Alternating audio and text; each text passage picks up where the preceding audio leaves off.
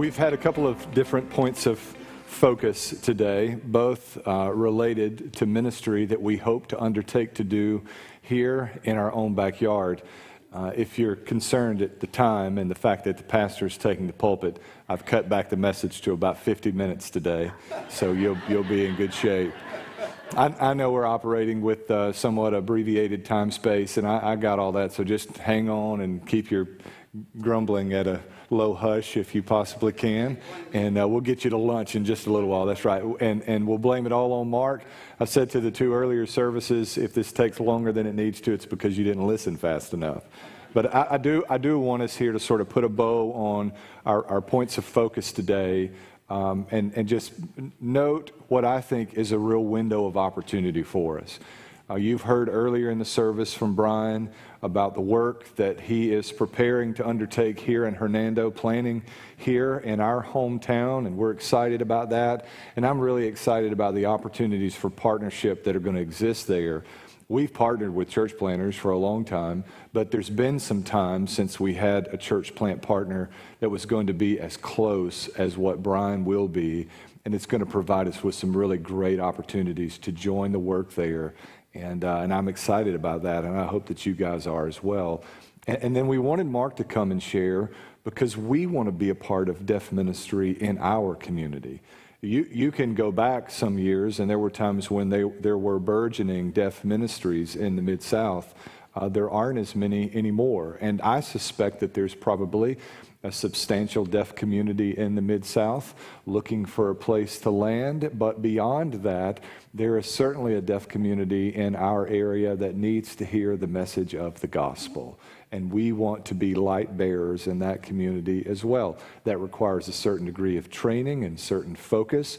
You have opportunities for ASL training coming up. I was encouraged. Jason told me after the last service that we have 35 signed up for ASL training, which will begin on next Saturday morning. So thank you for your sacrifice and giving away a little time on a Saturday morning for 10 weeks to be equipped with the tools necessary to be able to do ministry within that context.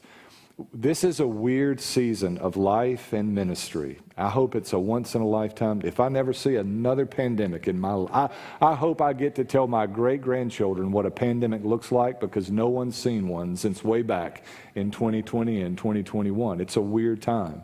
So much of what we would ordinarily be doing has been put on pause. But the ministry of the gospel has in no way, shape, form, or fashion been paused. And we would be better served to see this not as a hindrance or an obstacle, but as a window of opportunity to take the gospel as far as we can go. And for right now, the farthest we can go is right here across the street in our own community. Now I want to show you just 3 principles, because I'm a Baptist preacher, from a short passage of Scripture that sort of highlights this emphasis and maybe provides us with some encouragement in pressing into the community around us. Take your Bibles and turn with me to 1 Thessalonians chapter 1. 1 Thessalonians chapter 1. We're going to read together verses 2 through 10, and I promise I'm going to speak quickly here, okay? 1 Thessalonians chapter 1, verses 2 through 10. As you find your way there, let's stand together out of respect and honor for the reading of God's Word. 1 Thessalonians chapter 1, beginning in verse number 2. This is a remarkable passage of Scripture, by the way. The Bible says here, "We always thank God for all of you, remembering you constantly in our prayers. We recall in the presence of our God and Father your work of faith, labor of love, and endurance of hope in our Lord Jesus Christ. Knowing your election, brothers, loved by God, for our gospel did not come to you in word only, but also in power, in the Holy Spirit, and with much assurance. You know what kind of men we were among you for your benefit, and you became imitators of us and of the Lord when, in spite of severe persecution, you welcomed the message with joy from the Holy Spirit. As a result, you became an example to all the believers in Macedonia and Achaia. For the Lord's message rang out from you not only in Macedonia and Achaia, but in every place that your faith in God has gone out.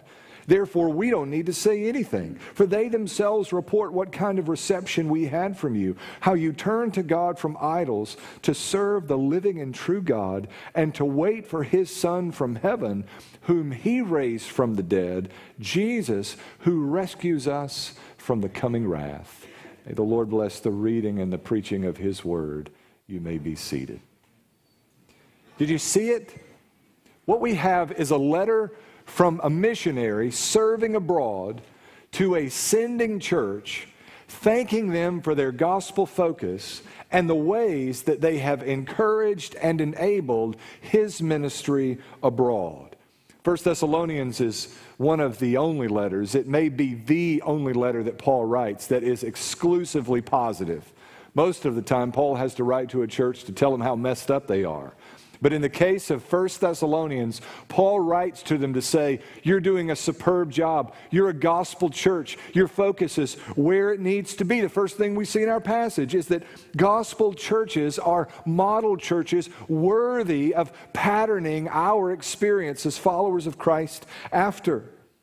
Paul says, our word came to you in power and with much assurance. The gospel took hold of your heart and had a profound effect in your experience, and now collectively has a powerful impact in your life together as a church. In verse 6, the Bible says, you became imitators of us and of the Lord when in spite of severe persecution, you welcomed the message with joy from the Holy Spirit. And as a result, you became an example to all the believers in Macedonia and Achaia. The gospel church is an exemplary church worthy of patterning our life and church after. That's the kind of church that we endeavor to be. That's what we want to be, a gospel-focused church. I'm hopeful, and I've been able to encourage Brian over the past months as we've been talking about his church plant here in Hernando.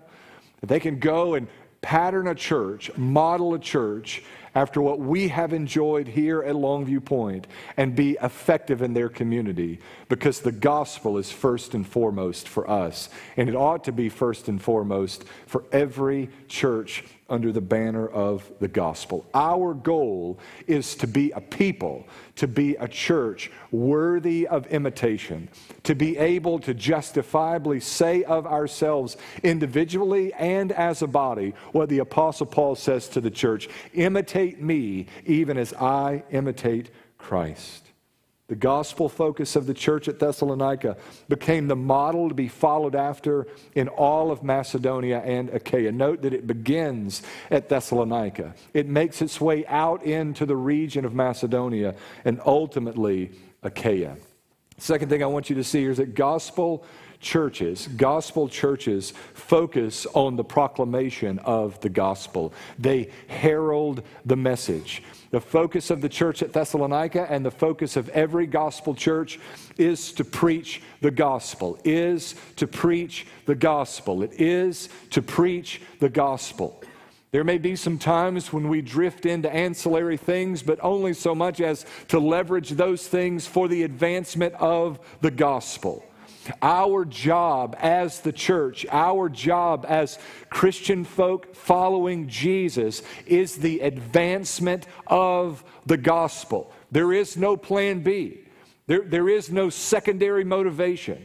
There is no next. This is what we exist to do, to proclaim the message of the gospel. In verse 8, Paul said, the Lord's message rang out from you, not only in Macedonia and Achaia, but in every place that your faith in God has gone out. So much so that we don't need to say anything.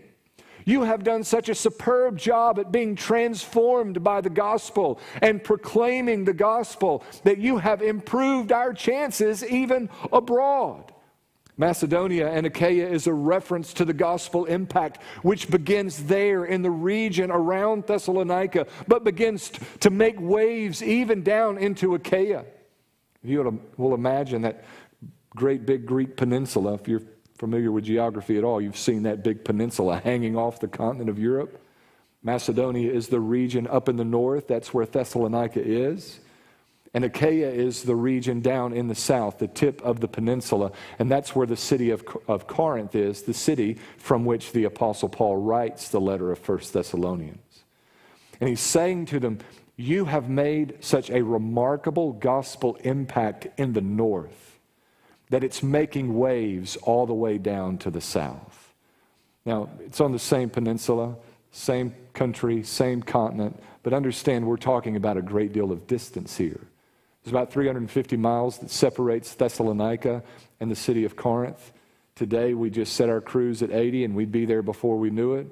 But in the first century, when Pitt and Pat took you to most of the places that you traveled, 350 miles is a long way. Even the roads there today, they say, would take you about 7.5 hours to travel by car from Thessalonica down to Achaia.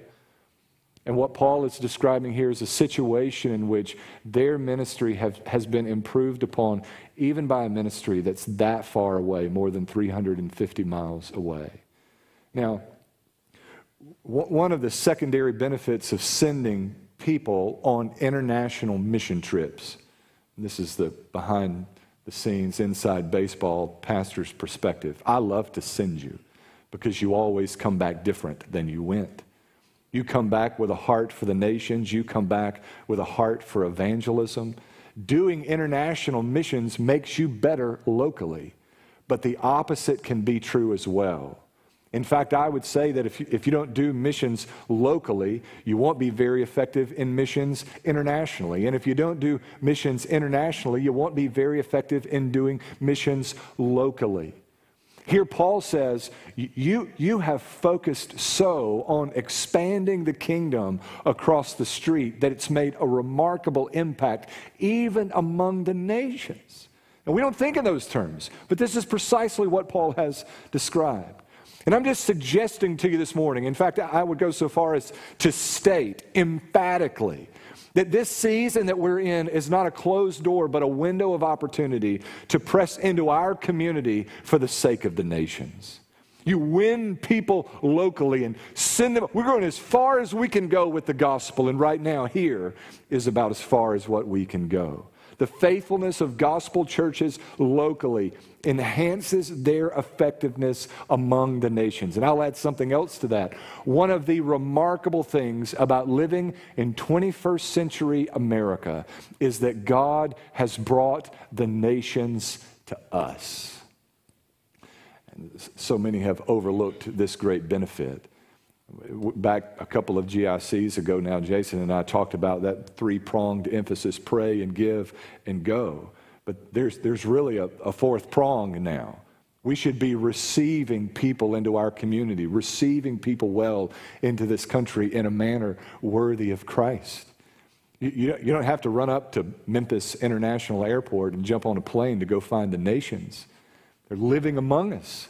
They're attending school alongside us. They're working with us. It is a remarkable thing that God has done, a window of opportunity, a great door of opportunity, as the Apostle Paul describes it, for gospel advancement.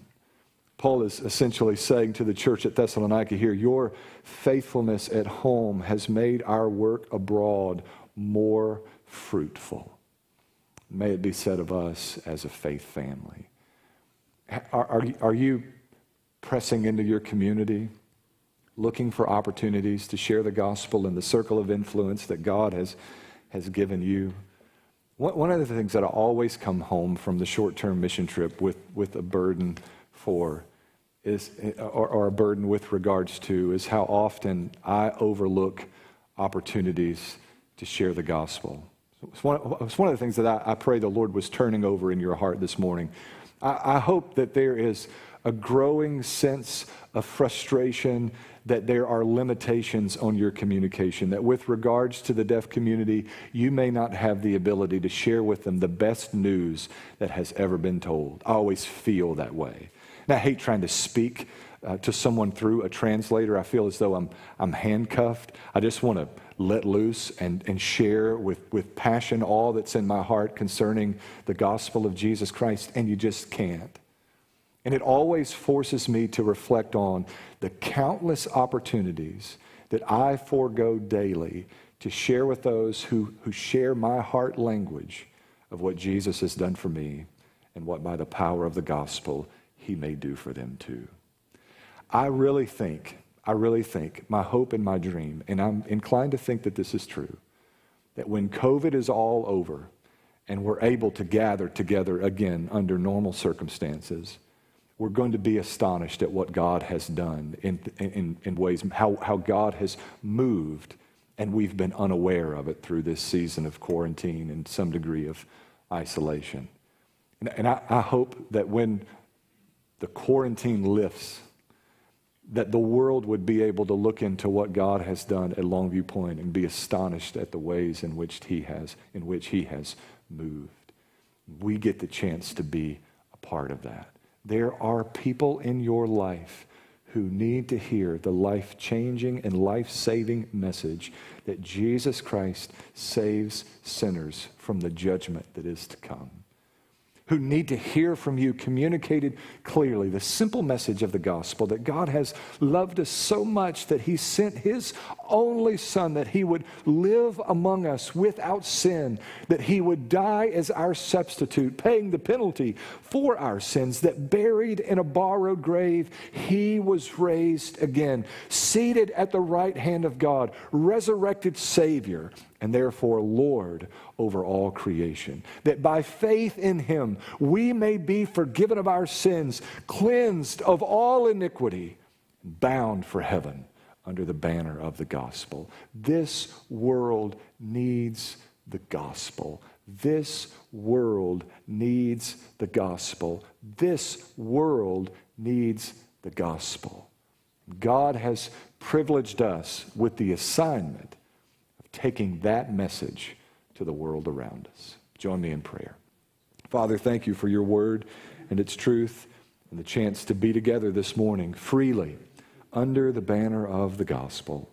Thank you for Mark and Brian and their sharing about their ministries and the opportunities that you've afforded us to be a part of what you're doing in their lives. God, thank you that you have called us together as a people, that we're not in this work alone, that we stand as one among many, committed to the task of gospel advancement. God, I pray that you help us in these next moments as we pray and we consider what we've heard today, God, that we would narrow the big picture, the big, broad, general terms in which we've spoken this morning down to individual names, that you would burden our heart for the people that you've put in our path.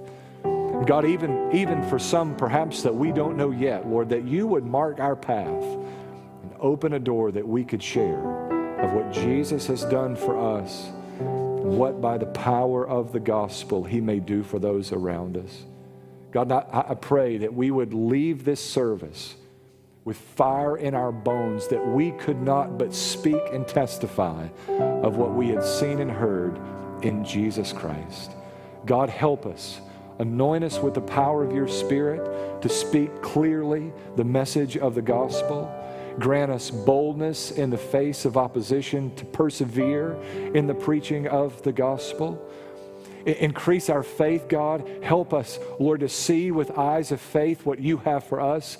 Give us a keen sensitivity to your Holy Spirit, to be led by you and to be led well in wisdom and discernment. God, we pray that you'd save many among us. Save some in this service, God, who'd until today never heard the message of the gospel. Save thousands in our community, God, who've yet to believe in Jesus as the Lord of their life, and be pleased to use us in doing so.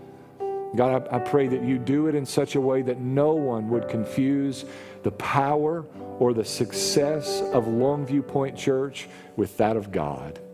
Lord, work it such that you get all the glory. In Jesus' name, amen.